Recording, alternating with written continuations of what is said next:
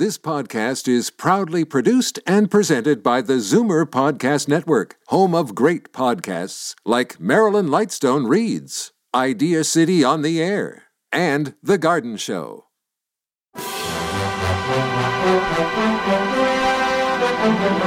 It's Zoomer Radio's Theater of the Mind with Frank Proctor.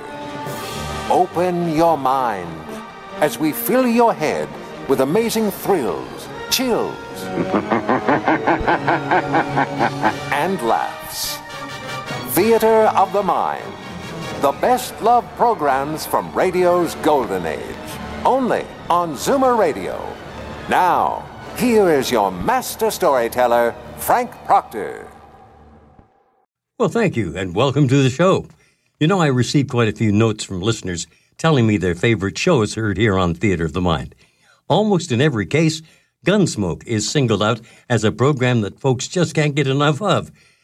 In the late 1940s, CBS chairman William S. Paley, a fan of the Philip Marlowe radio serial, asked his programming chief, Hubbell Robinson, to develop a hard-boiled Western series, a show about a Philip Marlowe of the Old West. After many delays, the project was finally in the hands of producer Norman MacDonald and writer John Meston. They wanted to create a radio Western for adults, in contrast to the prevailing juvenile fare, such as The Lone Ranger and The Cisco Kid. Gunsmoke was set in Dodge City, Kansas, during the thriving cattle days of the 1870s. The show drew critical acclaim for unprecedented realism. Now, tonight's episode, it's entitled The Botan Bride.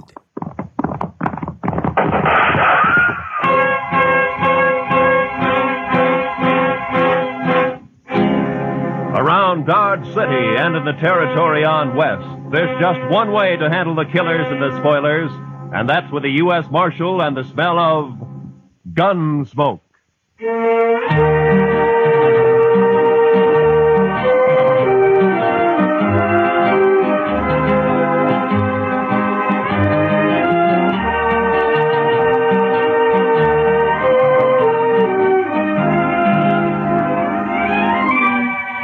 Gunsmoke, starring William Conrad. The story of the violence that moved west with young America. The story of a man who moved with it. Matt Dillon, United States Marshal.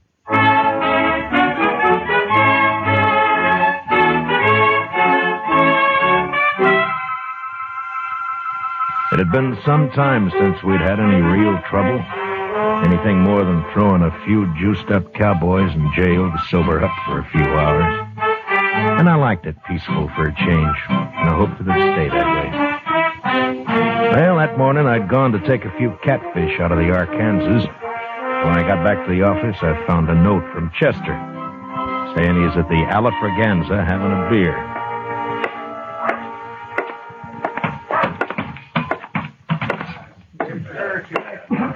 Hello, John. Over here, Mr. Dillon. Any luck, sir? Oh, about a dozen, Chester. We'll have them for supper. No, that'll be fine. Oh, I've been telling Mr. Carter here about you, Mr. Dillon. Mr. Carter? Robert P. Carter. How do you do, Marshal? Hello, how are you? Buy you a drink? Well, thank you. Yes, I believe I will. I think I'll have a beer. Bartender, a beer. Yes, Mr. Carter came in on the stage from Denver last Saturday. Oh, you live in Denver, Mr. Carter? Oh, heavens, no. New York, Marshal. I've only been west a few months, investing money in gold mines and cattle and the like. Mr. Carter's very rich. Oh. Well, Chester, I will be if Mother Nature holds out. His girl is coming in on the stage today, Mr. Dillon. Oh, is that so? My fiancée, Marshal. He met her in Denver, but she couldn't get ready in time to come here when he did. Ah, I see. I had to come ahead on business. Couldn't wait.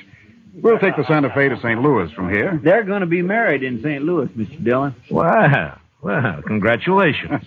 Thanks. But is the stage always this late? He's worried, Mr. Dillon, with his girl on the stage and all. It'll be along, Mr. Carter. You talking about the stage? Oh, hello, Shiloh. Shiloh says he's been sitting there by himself all morning, Mr. Dillon. Since last night, Chester. You know something about the stage, Shiloh? Only that it's carrying $50,000 in gold out of Leadville. So? But maybe that's why it's late. What do you mean, man? Well, if somebody wanted that gold, they'd have to stop the stage long enough to get it unloaded, wouldn't they? Bandits. He means bandits. Now, hold it, Mr. Carter. You're already bleeding and nobody's shot you yet. What? Nothing. Just take it easy. The stage will get here, all right. It's often a little late. But this man says it might have been held up. Why, there may have been a shooting. Well, now, he's just daydreaming, that's all. Wait a minute. Listen. Huh? Well, there it is now. Oh. See, Mr. Carter, there was nothing to worry about. It got here all right. Yes.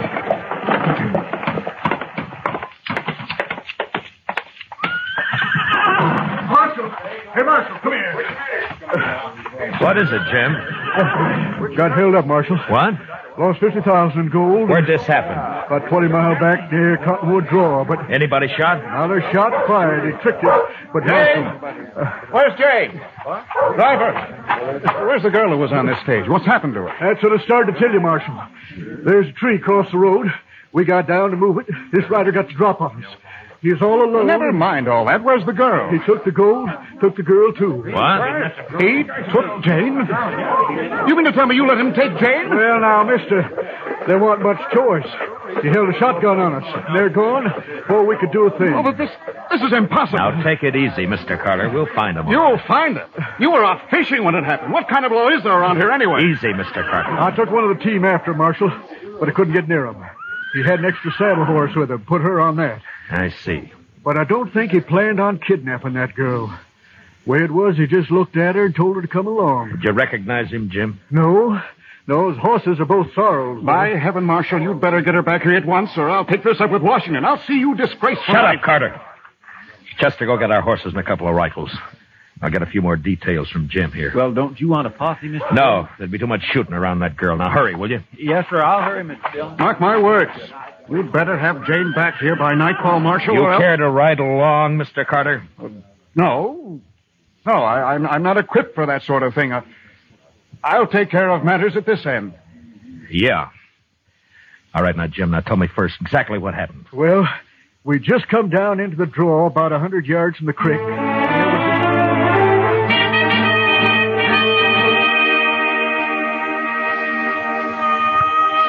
The blood-red sun was drooping over the edge of the prairie when Chester and I reached Cottonwood Draw. We rode hard until night fell, and then we had to stop and wait for daylight. But with morning, we drew a heavy rain that washed out every track. We rode on anyway. For the next 3 days, we scouted a big piece of that country. But it was hopeless. Finally, we headed back to Dodge. Empty-handed.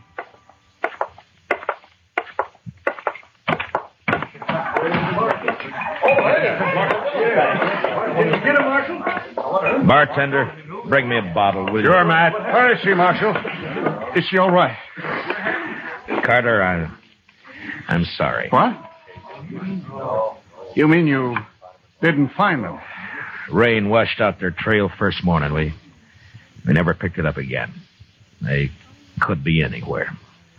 You came back without her. We did what we could, Carter. Now we'll just have to wait for word of some kind. You'll be seen sooner or later. Wait. Well, I won't wait. This will cost you your job, Marshal. I promise you that. Look, Carter, if it'd make you feel better, why don't you ride out yourself? It isn't my job to keep the law around here, Marshal. It's yours. Yeah. Say, Marshal. Yeah, what is it, Shiloh? Big Kate wanted to see you when you got back. Asked me to tell you. Big Kate? All right, thank you.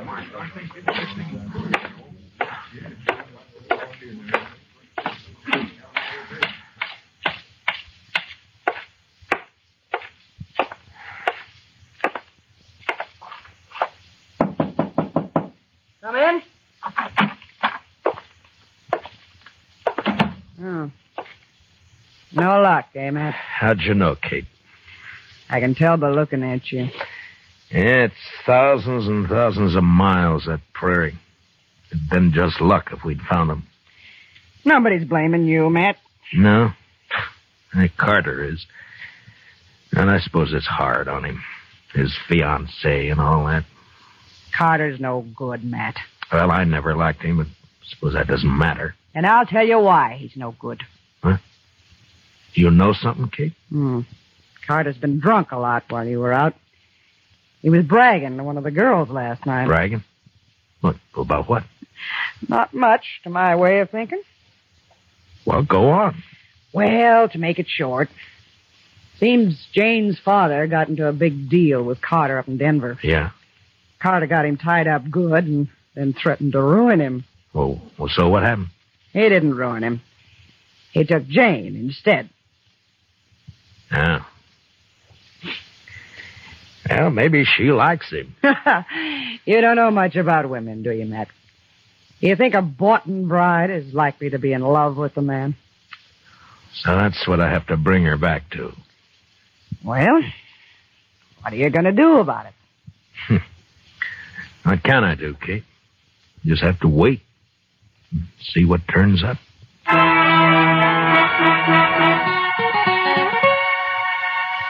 I waited a week. Carter was drunk the whole time, telling everybody how he was going to fix me good. I'm not doing much about it, except stay out of my way. And things were fairly quiet. Chester and I spent most of our time in the office. Well, he sure fooled me, Mr. Dillon. Now, Carter? Yes, sir. He seemed like such a nice fella. And so rich. He's rich, all right. But poor in spirit. You've been going to church again, Chester. Yes, sir, Mr. Dillon, last Sunday. Oh, last Sunday. Didn't it rain last Sunday? Oh, I like church, Mr. Dillon. But I sure do hate to get all dressed up. You the marshal? Yeah, I am. Here you've been looking for a man and a woman. Huh? You know anything, mister? My name's Chad Brown. Just rode in from Satana. Yeah? There was a man and a woman about 80 miles back on the trail. What color horses were they on? Well, as soon as they saw me, they rode off, so I didn't get very close. But both horses were the same color. I guess maybe sore. Yeah. Are you willing to ride back with me, Mr. Brown? I don't know, Marshal. I've got an awful thirst. That woman's out there against her will. I'll go. I'll get our horses. No, Chester. Be better if you wait here this time. We'll be back in a few days. With luck. Let's go, Mr. Brown.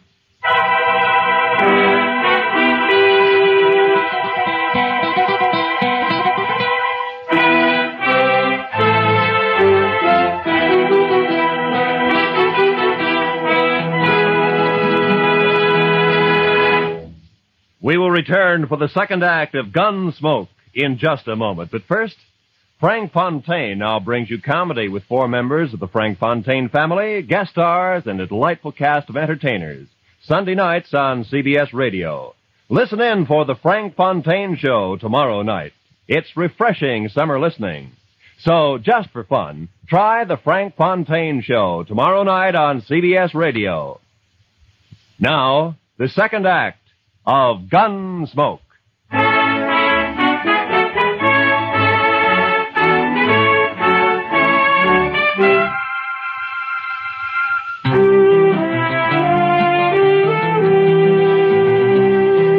Chad Brown and I covered the 80 miles in a day and a half. The Outlaws' trail headed south for a few miles and then turned northeast, back in the general direction of Dodge. It was hot and still. On the horizon, there were occasional flashes of heat lightning. And then in the distance, we saw the long, low cloud of yellow dust that spelled cattle. A Texas herd trailing north. The kidnappers' tracks led straight into it, and an hour later, we pulled up not far from the swing of the herd. A line of longhorns stretched for several miles across our trail. We watched them, looking for a lag to ride through. All of a sudden, a rider came hallooing down on us. Hold up! Hold up there! Oh, You ain't aiming to cross that herd, are you? Have you seen anything of a man and a woman around here, mister? Was they mounted? Yeah, a couple of sorrels. It don't matter. I ain't seen nothing but cattle and cowboys for 6 weeks. Besides, these cattle are plenty uneasy. They've been dry since yesterday morning. That heat lightning ain't soothing to him. This herd's crossed the trail of an outlaw and a kidnapped woman, mister. That's so. Well, you just have to wait. You can ride around a draw back there, but you can't cut through this herd, mister. Look, I'm a U.S. Marshal out of Dodge, and I haven't got any time to waste. You think we Well, can I sure appreciate your problem, Marshal, but I can't help you. I'm trail boss of this outfit, and I got 3,000 head of cattle here worth maybe $20 a head at Dodge. They're too nervy now, and I sure can't chance your touching them off by riding through there. I guess he's right, Marshal. It'd be pretty risky from the look of them. They're moving too fast now. Yeah, I know. Just that I hate to lose the time. You got more time than I got cattle, Marshal. Well, I don't know about that. But I won't tempt the stampede, mister. We'll ride around the drag. We'll see you in Dodge. The Elephant still running? Yeah, it is. Mostly on Texas money. Adios.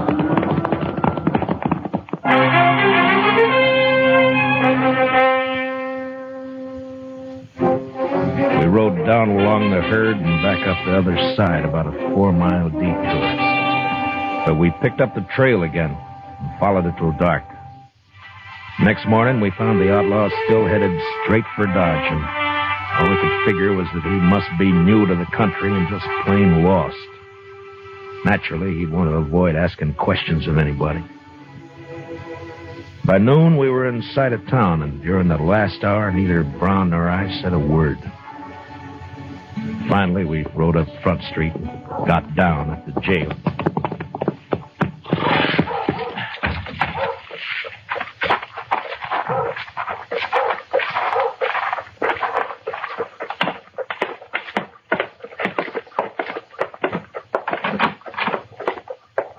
Mr. Dillon?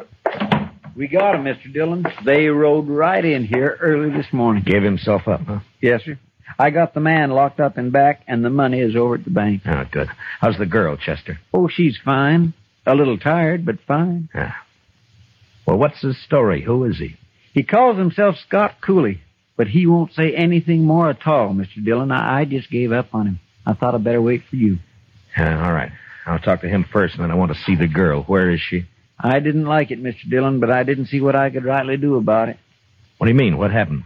Well, she sure didn't want to go with him, but that Mr. Carter came here and just the same as dragged her off. She went finally, but I sure don't like it. Well, they didn't leave Dodge, did they? Oh, no, sir. There's no train till tomorrow. They're at the hotel. Oh, all right. I'll go over there later, Chester.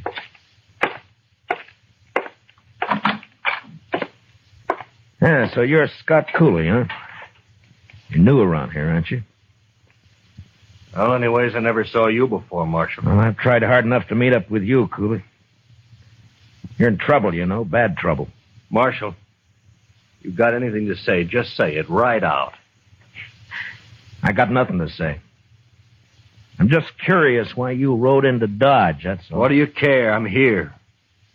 You got the money back and... And what?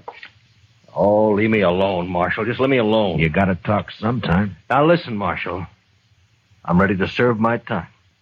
That's why I gave myself up. But talk, no. I don't have to talk. Not for you. Not for anybody else. Mm-hmm.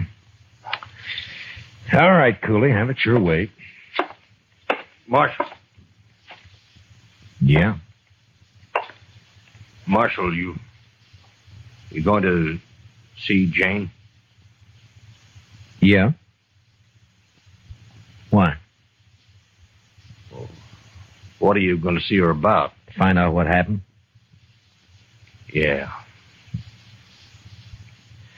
Marshal, I don't suppose you'd let me out of here just long enough to kill Carter. Now, you mean the girl told you about it? I wouldn't care if I hang for it. It'd be worth it to kill him. Mm-hmm. Tell me something. What makes you think what you did's any better? What?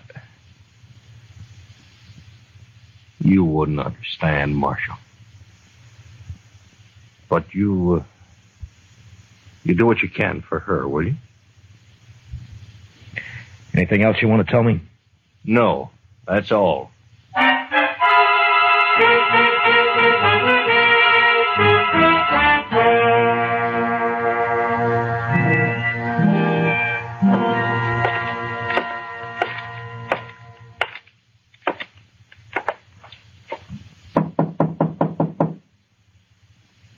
is it? Matt Dillon. What do you want? Open the door, Carter. I want to talk to the girl. Some other time, Marshal. You want me to kick the door open?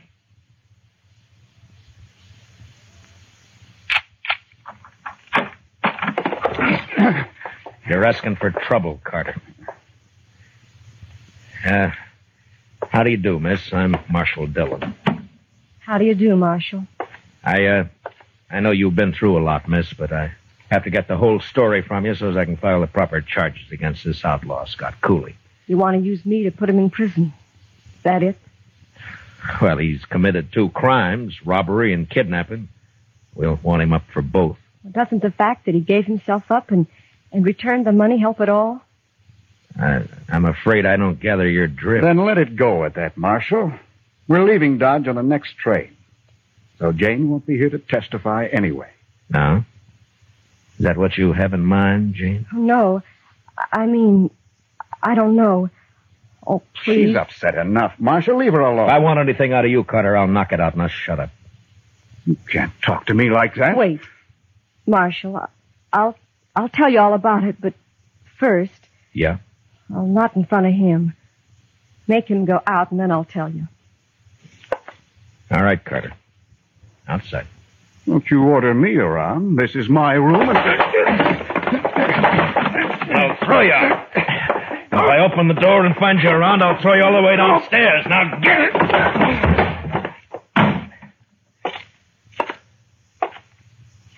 All right, now.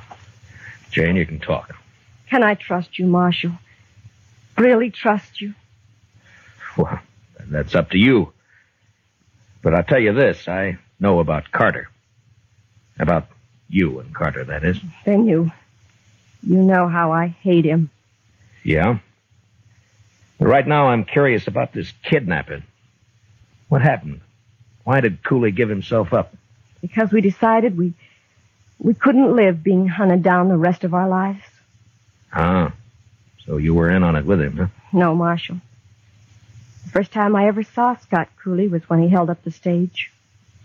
I'd like to believe that. Very simple, Marshal. I love Scott Cooley. What? I love him. Oh, now look, Jane, girls like you just don't go around falling in love with outlaws. Don't they, Marshal? No, they don't. I did. Then either you're crazy or you're lying to me. And if you weren't a woman, I'd throw you in jail right along with him. I'm a woman, Marshal, but I've no objection to going to jail with Scott. No, then you admit you're his accomplice. No. I suppose it's hard for you to understand, Marshal. It is. Well, I'll try to make it simple. You see, Scott doesn't know why he took me with him when he held up the stage. He's never done anything like that before. It just seemed perfectly natural to him. He saw something he wanted and he took it. That's all. I'm afraid the court will look at it somewhat differently. Well, I suppose he'll go to prison for the holdup, but not for kidnapping. Why not? Because I'll testify that I went with him of my own free will. I almost wish you two hadn't ridden back to Dodge. Marshal. Yeah. You said you know about Bob Carter and me. Yeah? Well, Scott's been wild and he's done wrong, but he's never done anything really evil. Well, maybe you're better off with Cooley. If he straightens out. You know I am. Don't you, Marshal? It's no business of mine. I'm a peace officer, not a matchmaker. My job's to keep Cooley under arrest and get him up for trial, and that's all. Now, what you do is your own business. You can testify any way you like. I can't stop that. Oh, please. Marshal, help me. There's no one else who can.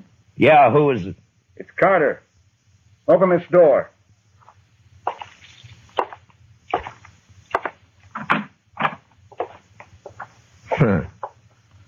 Well, gentlemen. There are 4 of us here, Marshal. We figure you've talked to Jane long enough. Yeah, I think I have, Mr. Carter. You're leaving? Yeah, we're leaving. Are you ready, Jane? Oh, thank you, Marshal. Yes, I'm ready. Jane isn't going with you. I've just put her under arrest. Under arrest? I arrest anybody I think needs arresting, Mr. Carter, and I'm not in the habit of explaining why. There's a law about that, You're Marshal. in Dodge, Mr. Carter. Come along, Jane. You can't do this, Dillon. We won't stand for it. Ah, you're a fool, Carter. I know these 3 bums you got with you, and they don't want to draw on me any more than you do. You fed them some liquor and promised them more. For that, they'll do anything but face me in a gunfight. Am I right, boys? Huh? Well, I take it I am. All right, now get out of my way. You go first, Jane. You stay here, Jane. Take your hands off her, Mr.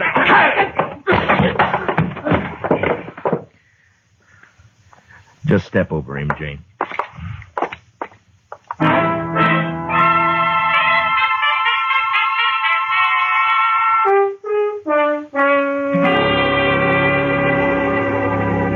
Mr. Dillon, I don't like to say anything. Well, then don't, Chester. But I can't help it, Mr. Dillon. This is the first time you've ever jailed a woman, and I just don't like it. Good. What? I don't like it either, Chester. What's this all about, Mr. Dillon? Chester, Jane and Cooley are in love. My. Don't look so dewy-eyed about it. Cooley's got to stand trial yet, you know. I want no part of this, Marshal. Now what, Shiloh? I never did like that Carter. Well, what's he up to? Oh, sir, he's drunk and he's buying liquor for everyone. He's making a lot of talk. There's about 20 men with him now. Where? Texas Trail. Nobody likes it about this girl. Looks like they'll come over here and try to bust her out of jail. Chester. Yes, sir? Those horses still out back. Yes, sir. I was going to put them away later. No, leave them. Now, will you get over to the Texas Trail and stall those men for a while? Huh? All right, Mr. Dillon. Come on, Shiloh. Not me. I'm going to bed. I got 2 drunk last night. That's the worst hit I...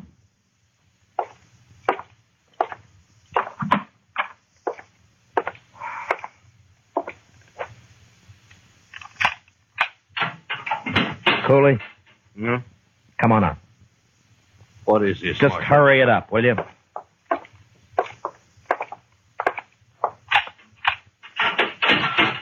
Let's go, Jane. Oh, no. Stay where you are, Jane. I don't You'll do like what I this. tell you, Cooley. It's all right, Scott. We can trust him. Yeah, but I don't know what he's got. Scott. Well, all right, Jane, if you say so. All right, now out back. Here, that way. Now, come on, let's move.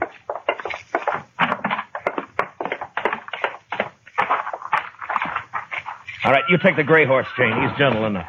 But hurry, will you? All right. Come here.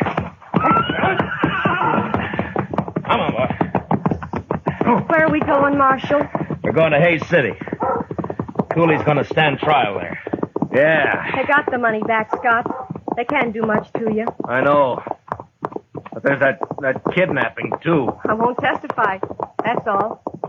Jane, you're going to have to testify. You'll be in contempt of court if you refuse. Then I'll lie. Anyway, I did go of my own free will. After a while, anyway. That's perjury. But you don't have to do that either. There's an easier way. How? Well, before I deposit Cooley in the Hayes City jail, we might just make a little stop. What do you mean, Marshal? Stop where? We're going to stop at the preacher's. You know, a married woman can't testify against her husband. Scott. Scott. Come on, honey, let's ride.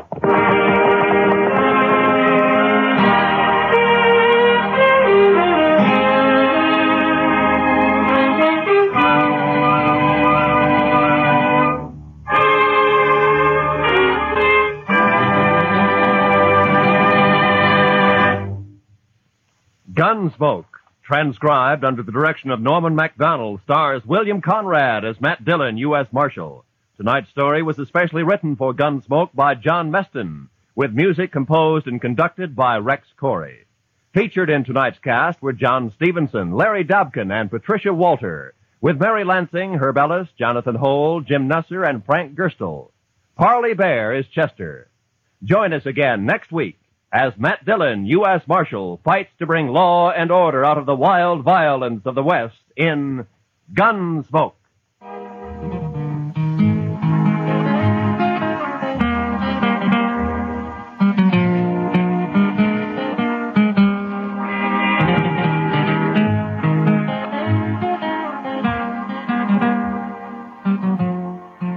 Stay tuned for The Great Gildersleeve next on Theater of the Mind. Let me take you back to 1944 for one of the most popular shows on radio, The Great Gildersleeve. Kraft presents The Great Gildersleeve.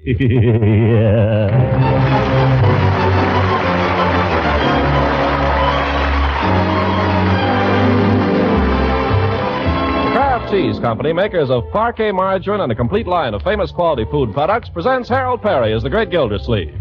Kraft brings you The Great Gildersleeve every week at this time, written by John Wheaton and Sam Moore, music by Claude Swaiten.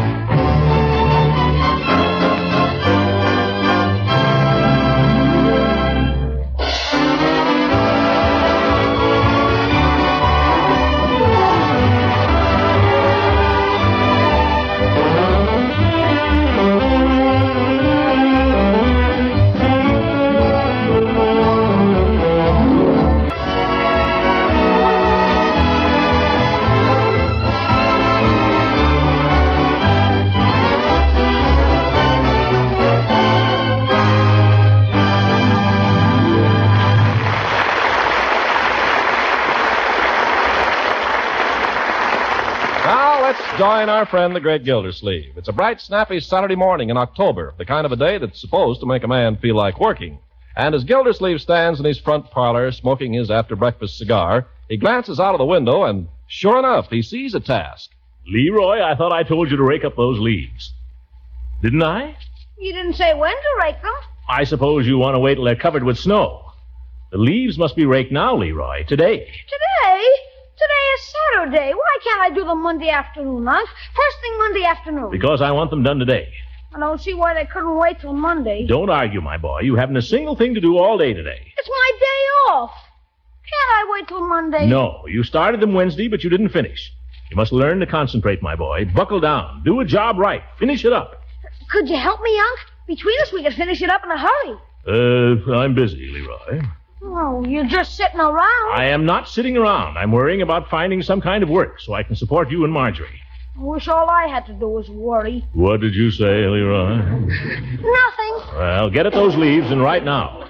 Oh, before you start, did you clean up your room this morning? Oh, sure, I cleaned it. Will it bear inspection, Leroy? Well, gosh, if you're going to go over it with a magnifying glass... Never mind that. Did you make your bed? Now, how do you suppose I could have forgotten that? Confound it, Leroy. I don't know what I'm going to do with you. I looked at your room yesterday, and it was a regular pigsty. How can you stand to live in it? I don't know. I'm just naturally sloppy, I guess. Oink, oink. And don't be so smart, young man, or I'll make you smart. In a certain place. Understand? Oh, sure. Now go upstairs and do your room at once, so it can stand inspection. Okay. Fine way to spend Saturday. Leroy, have you done your practicing? Leroy. What did you say, Unc? Have you practiced your piano? Some. Some? I pay good money for those lessons, young man. You get over to that piano and start practicing right now. What about my room? Practice the piano. What about the leaves? Practice the piano. Sit down on that bench and don't get off of it for 2 hours. Gosh, I'll be working all day Sunday, too. I won't have any fun at all. What's Leroy beefing about now? Marjorie, have you done your room this morning? Oh, yes, Uncle Mort. Good girl. Make your bed? Of course, I always do. Leroy, why can't you be more like your sister? She makes me sick. Now, young man, we're all supposed to do our part around here. Excuse me, Mr. Gilsleeve. Have you made your bed, Bertie? What is it? Miss Marjorie, those curtains from your room has been sitting in my laundry tub for 3 days. I can't do my laundry till you get them out of there. Marjorie? Miss Perfect. Leroy, practice the piano. Ha, Mr. Smarty Pants. And you go wash those curtains, young lady. By George, we're going to have some new work habits around here. When we start something, we're going to finish it. We've got to learn to concentrate.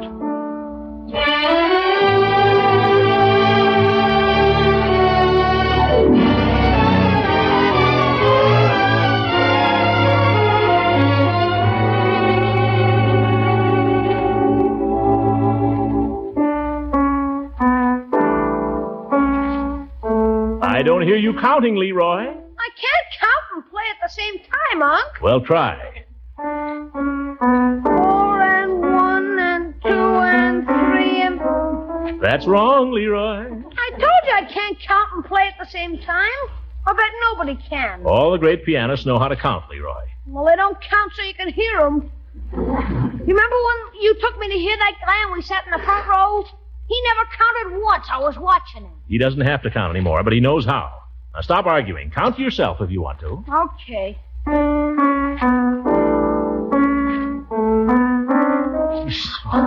Play it right, my boy. I'm trying to. That's the spirit.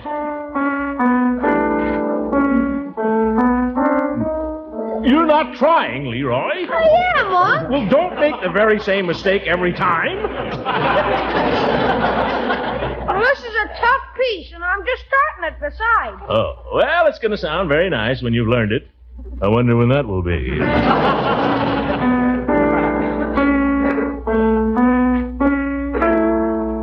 Well, that's the boy. Oh!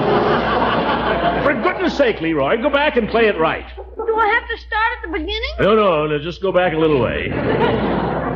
Okay. Leroy, you're not concentrating. Maybe I haven't got any talent, Unc. You learn to play whether you got talent or not. The trouble is you don't practice enough. Now, when I'll see who it is, Unc. No, you won't. You'll sit right where you are and keep practicing. Well, good morning, Gildy. Oh, for good morning, Judge. Come on in. Well, Leroy practicing. Very pretty. Boy plays nicely. Yeah. That shows how much you know, Judge. What's on your alleged mind? Not a thing, Gildy, not a thing. Can't an old friend just drop in without having something on his mind? He can, but he doesn't. If you come over here again to pry into matters of my employment, Judge. Well, I haven't, but now that you bring it up... It may interest you to know that I'm considering a number of possibilities. Oh, you've been saying that for weeks. What about Nelson Humpstone? Did you get anywhere with him? Humpstone? He's nothing but a four-flusher. They're closing down the factory, Judge. I wasn't interested in that job anyway. I have another idea now. That's the trouble with you, Throckmorton. You never stick to anything. Dag nabbit, I don't believe you know how to concentrate. Leroy! Concentrate. I mean, keep your mind on your work. I could go out now if you and the judge want to talk. You get right back to that piano. We'll go into my study. Come on, Horace. You're always opening your big mouth. Sit down, Judge. Have a cigar? Not so soon after breakfast, thank you. Good.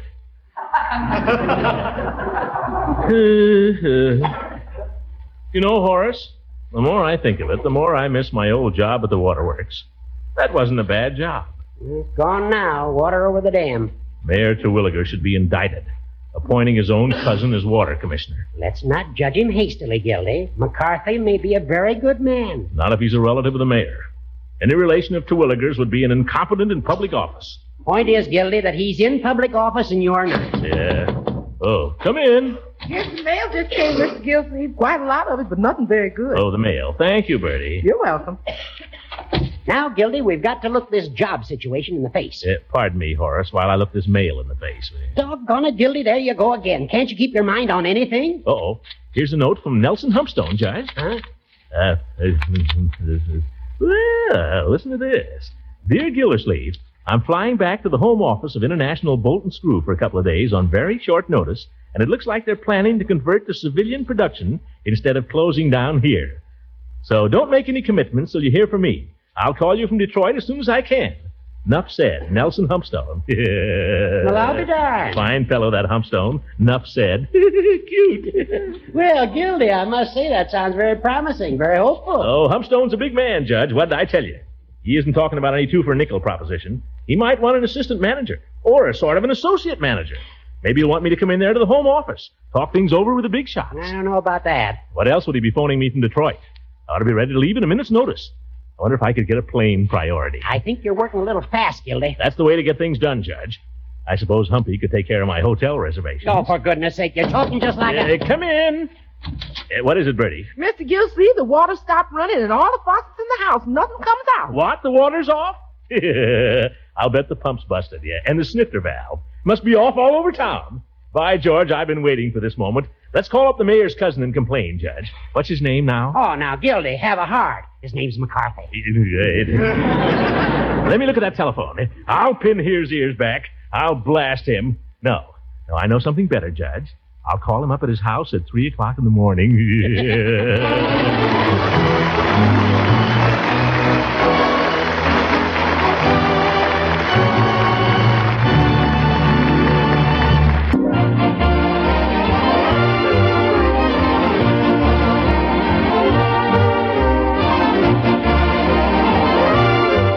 Now let's get back to our story.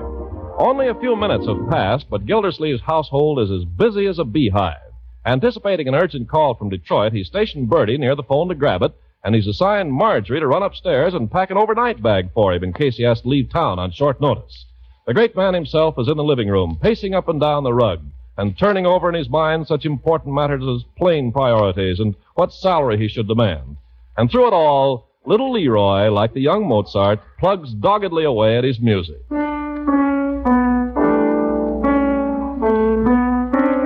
Leroy, read the notes. Read the notes. I am. You are not. Well, you can see for yourself. It says here. Don't tell me what it says. Play them. Ye gods. Uncle Marge. Yes, Marjorie? How long will you be gone? How do I know? I haven't heard from Humpstone yet. I'm still waiting for the call. Well, how many shirts do you want me to pack? How many what? How many shirts will you need? Well, that depends on how long I'll be gone. That's what I say. How long will you be gone? I told you I don't know. Well, how do you expect me to Don't ask foolish questions. Just pack some shirts, that's all. Ye gods, let's keep our heads around here. Oh, there's the phone, Bertie. Grab it. I got it. Gildersleeve's residence. Let me have it, Bertie. Yes, ma'am, he is. Just a second. Leroy, stop pounding that piano. How can I hear? Hello, Throckmorton P. Gildersleeve speaking. What? Water. I'm not the water commissioner, lady. Don't bother me with it. The idea of calling me about it. Doesn't she read the newspapers? Hey, can I stop now? I told you, Leroy. I want you to stick at that piece till you master it. I have. I said master, not massacre. Oh, for corn's sake. Yes. Uncle Mort, do you want me to pack your razor? What's that? Razor? Oh, yes. Bertie, remind me to get some razor blades before I leave, will you? I'm all out. I will if I can remember. Leroy, maybe you better remind me. What's that? Remind Bertie, Leroy, to remind me to get some razor blades before I go. Ye gods, how can a man practice his music with people interrupting him all the time? I give up. I'm going out. Come back here, young man. Okay.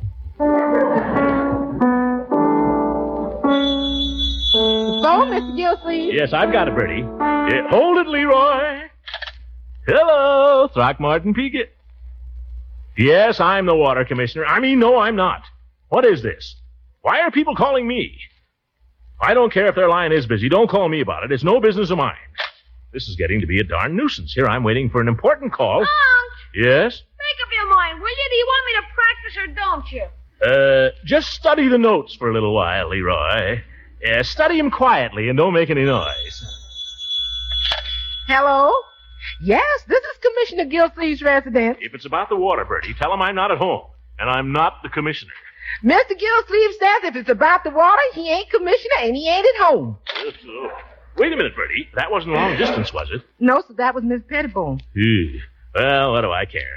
Any more of these calls come, Bertie, tell him I'm not at home. You understand? Yes, sir. Tell him I left home 2 weeks ago and I haven't been seen since. Yes, sir. Tell him for all you know, Bertie, I'm dead. I'll do that. By George, this is too much. Let me handle it, Bertie. Hello. Now listen, Bud, I've got nothing to do with the water department. I don't care. If you don't like the way things are being run, call up the commissioner. Call up the mayor. Call up Eisenhower, but don't bother me. Hello. No, get off the line, will you, brother? I want to speak to the operator. Operator, this is Throckmorton P. Gildersleeve speaking. Never mind my number. I want to make a complaint. I'm expecting a very important call. I'm being flooded here with calls for the water department, with which I no longer have any connection. I want you to... Listen, sister, you don't have to tell me there's a war on. I want something done about it, and right away. Do you understand? Oh, you can't, eh? Oh, you can't. Well, I'll do something about it, and right now. Confound it. Mr. Gildersleeve, you busted. You darn right, I'll bust it. Oh, my goodness.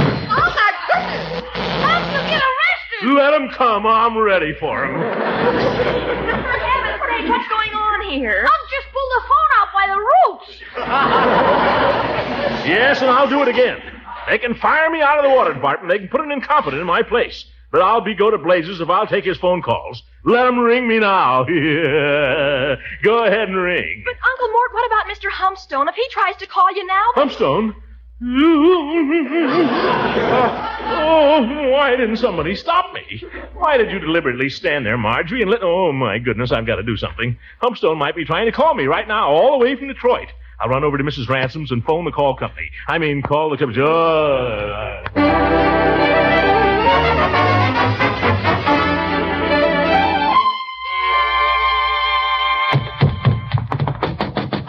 Oh, my goodness. Oh, my goodness.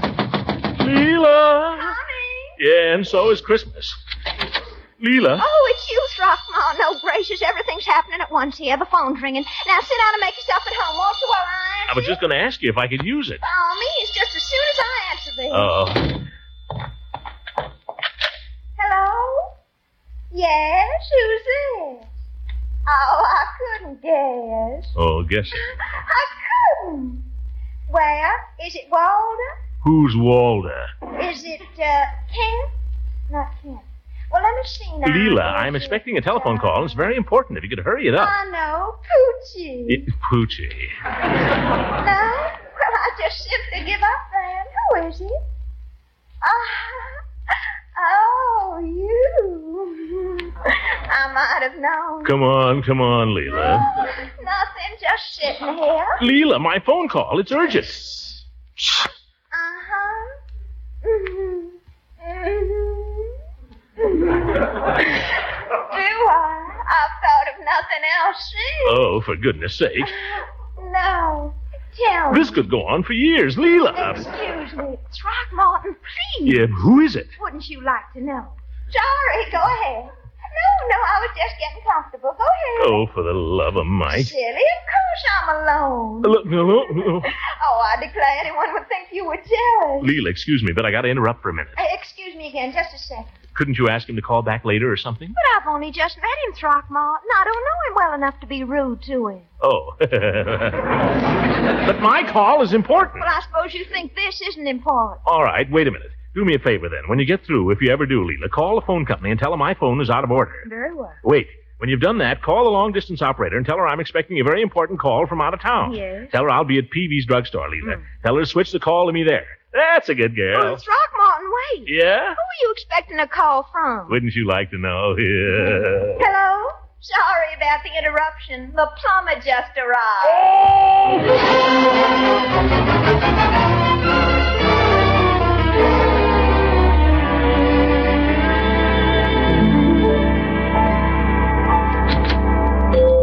Yeah, hello, Mr. Gildersleeve. Hello, Peavy. You mind if I use your telephone? Not at all. That's what we're in business for. Thank you. You'll find the phone right in the phone booth there. I don't need to use it this very minute. As a matter of fact, I'm waiting for a long-distance call from Detroit. Detroit? Yeah, I had him transferred here. Marvelous invention, the telephone. Marvelous. Yes, it is. Just to think you can step into that little booth there and people hundreds of miles away can hear what you say. Marvelous. Yes, it is. There's just one thing wrong with it, though, I've noticed. Oh, what's that? Well, most people have nothing to say. Now, you take Mrs. Peavy. Yeah? Mrs. Peavy is a fine woman. I admire her and I respect her. But when she gets on the phone there with some of her friends, I tell you, I have to go out and walk around the block. Yeah, I know what you mean, Peavy. I get the same thing at home. Marjorie now. She's a pretty sensible girl as girls go. Yeah, she is. But every afternoon she's on the phone for hours with Francie. And there's more slush, more silly guff. All about some kid around town named Van Johnson. You ever see him around? No, I don't think I have. Neither have I. But to hear them talk, he must be some punkins. I overheard my own niece offering to die for him yesterday. Oh, telephone. That might be for me. Do you want to take it, Mr. Gildersleeve, or shall I? You take it, Peavy. See who it's for. I don't trust that phone booth. It's too narrow. Standard phone booth. I know, but I got stuck in there once. I'm not taking any unnecessary chances. All right, I hear you. Can't you see I'm coming? Peavy's Pharmacy? Why, yes, Leroy, he is. Yeah, just hold the wire. Leroy? Where's he phoning from? Didn't say. Here you are, Mr. Gildersleeve. Can you make it? If you get out of my way, I might. Oh, sorry. Darn little coop. Couldn't you sort of lean into it, Mr. Gildersleeve? Couldn't they have made it big enough in the first place? Standard phone booth. Standard.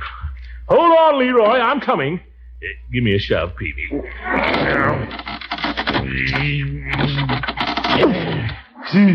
Yeah.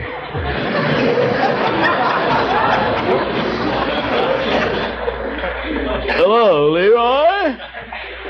Where are you? Well, who's fixed the telephone? You did. Great. Don't ever do that again, Leroy. You might get a shock. By George, how'd you do it? Don't tell me now. I'll be right home, Leroy. I'll be right home.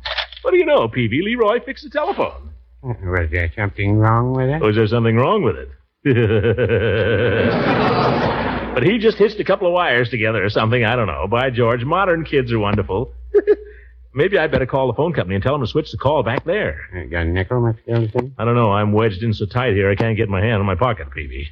Yeah, let me put a nickel in for you. Yes, thanks, Peavy. Dial the operator for me, will you? I can't reach that either. Yes, thanks. Hello, operator? I want to report a telephone out of order. Well, I don't know what caused it. It just went dead. It went dead, but now it's all right again, so if you send anybody to fix it, don't bother. Marvelous invention, telephone. Operator, wait a minute. I'm expecting a call here, long distance. I'd like to have it transferred. Gildersleeve. Throckmorton P. Gildersleeve. The number here? What's the number here, Peavy? It's right on the dial there. I know, but I can't get far enough away to see it. Summerfield 34260. Oh, yeah, Summerfield 34260. Yeah, that's right. That's where I am now, operator. But my home phone number is Summerfield 32371. Yeah, that's the one that was out of order, so I called you from another number. I mean, a friend did, to ask you to switch the call when it comes. Here. Do you understand? Huh? I don't either, but I want it here now, and I want it at home. Yeah, I just told you, Summerfield 32371. Marvelous invention. No, operator, it's not out of order. Listen, operator, it's perfectly clear if you just listen. My phone was out of order, so I went... Oh, let it go. I'll be home before you get it straightened out. Just put the call through when it comes. Yes, I better be going. Confound it, Peavy, I'm stuck. Now. Get me out of here, Peavy. Get me out. Well, easy does I've got to get home, Peavy. That call, I may be missing it. Get me out of here. No need to get panicky, Mr. Gildersleeve. We've been through all this before. Just deflate. Huh? Let your breath out. Let it out. I haven't taken a breath since I got in here. Hey, evidently you've put on a little weight. No, I haven't put on any weight. Well, then it's been redistributed. Stop talking, will you, Peavy, and do something. You got me in here. Well, no, I wouldn't say that. Well, it's your fault anyway for having this thing around. Standard phone booth, Mr. Gildersleeve. Stop saying that. It's a booby trap. Well, looks as if we caught one.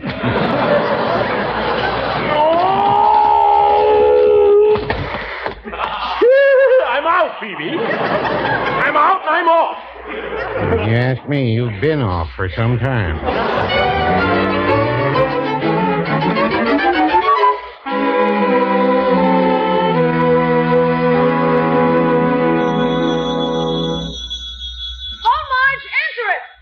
Hello? Yes? Oh, my goodness, it's long distance for Uncle Mort. Just a minute, please. That's the call he's expecting. Well, where is he? Well, he said he was coming right home. Hold the wire, please. What is it, Miss Marjorie? Bertie, it's a call for Uncle Mort, and I don't know what to tell him. Run to the window, Leroy, and see if he's coming. Here, give me that, Miss Marjorie. I know what to tell him. But, Bertie, Your uncle told me what to tell him. Hello? Here he is. Long distance, Uncle. I'm sorry. Mr. Gilsleeve ain't here. He ain't been around for 2 weeks. I expect he's probably dead. Bertie! How's that for telling him, Mr. Gilsleeve? Bertie, that's a call I've been waiting all day for. Well, those are the breaks, kid. Leroy, give me that telephone. Oh, I'm sorry, Mr. Gilsleeve. Never mind. Operator! That's the kind of service you get. Operator! When you want them, you can't get them. When you don't want them, they call you up. Operator! I pay good money every month for this. The darn thing. Uncle Mort! hurt. I won't have it in the house. Not again. This time I mean it, confound it. Take that.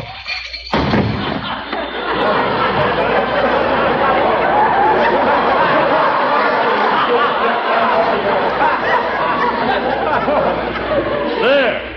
Let me see you fix that, Leroy. What a character!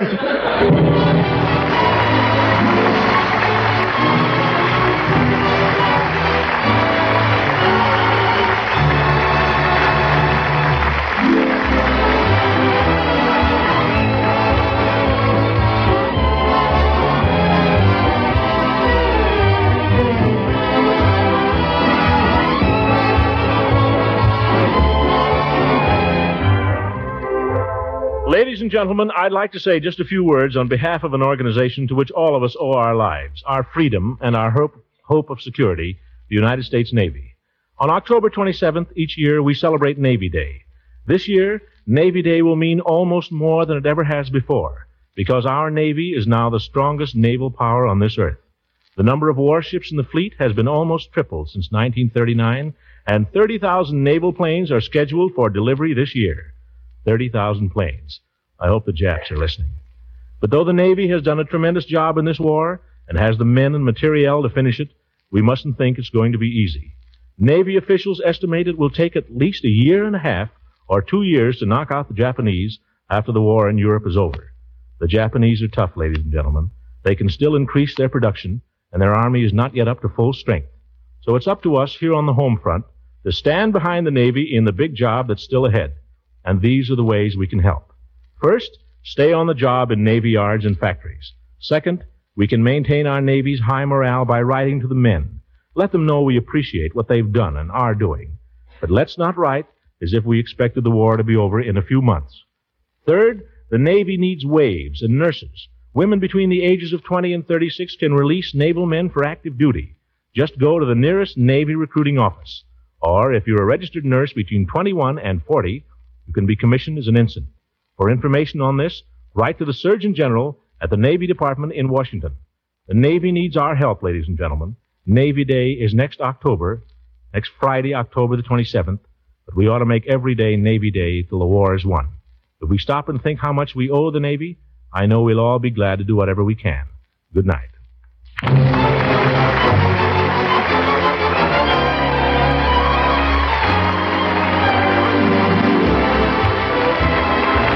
Music on this program was selected by Claude Sweet. And this is Ken Carpenter speaking for the Kraft Cheese Company, makers of Parkey margarine and a complete line of famous quality food products.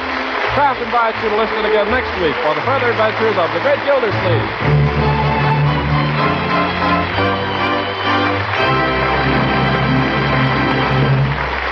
This is the National Broadcasting Company. Thank you for listening. Tomorrow night, it's Night Beat, followed by Red Skelton. Thanks to Joel Schoenwell and Paul Stringer for technical support. The executive producer for Theater of the Mind is Moses Znaimer.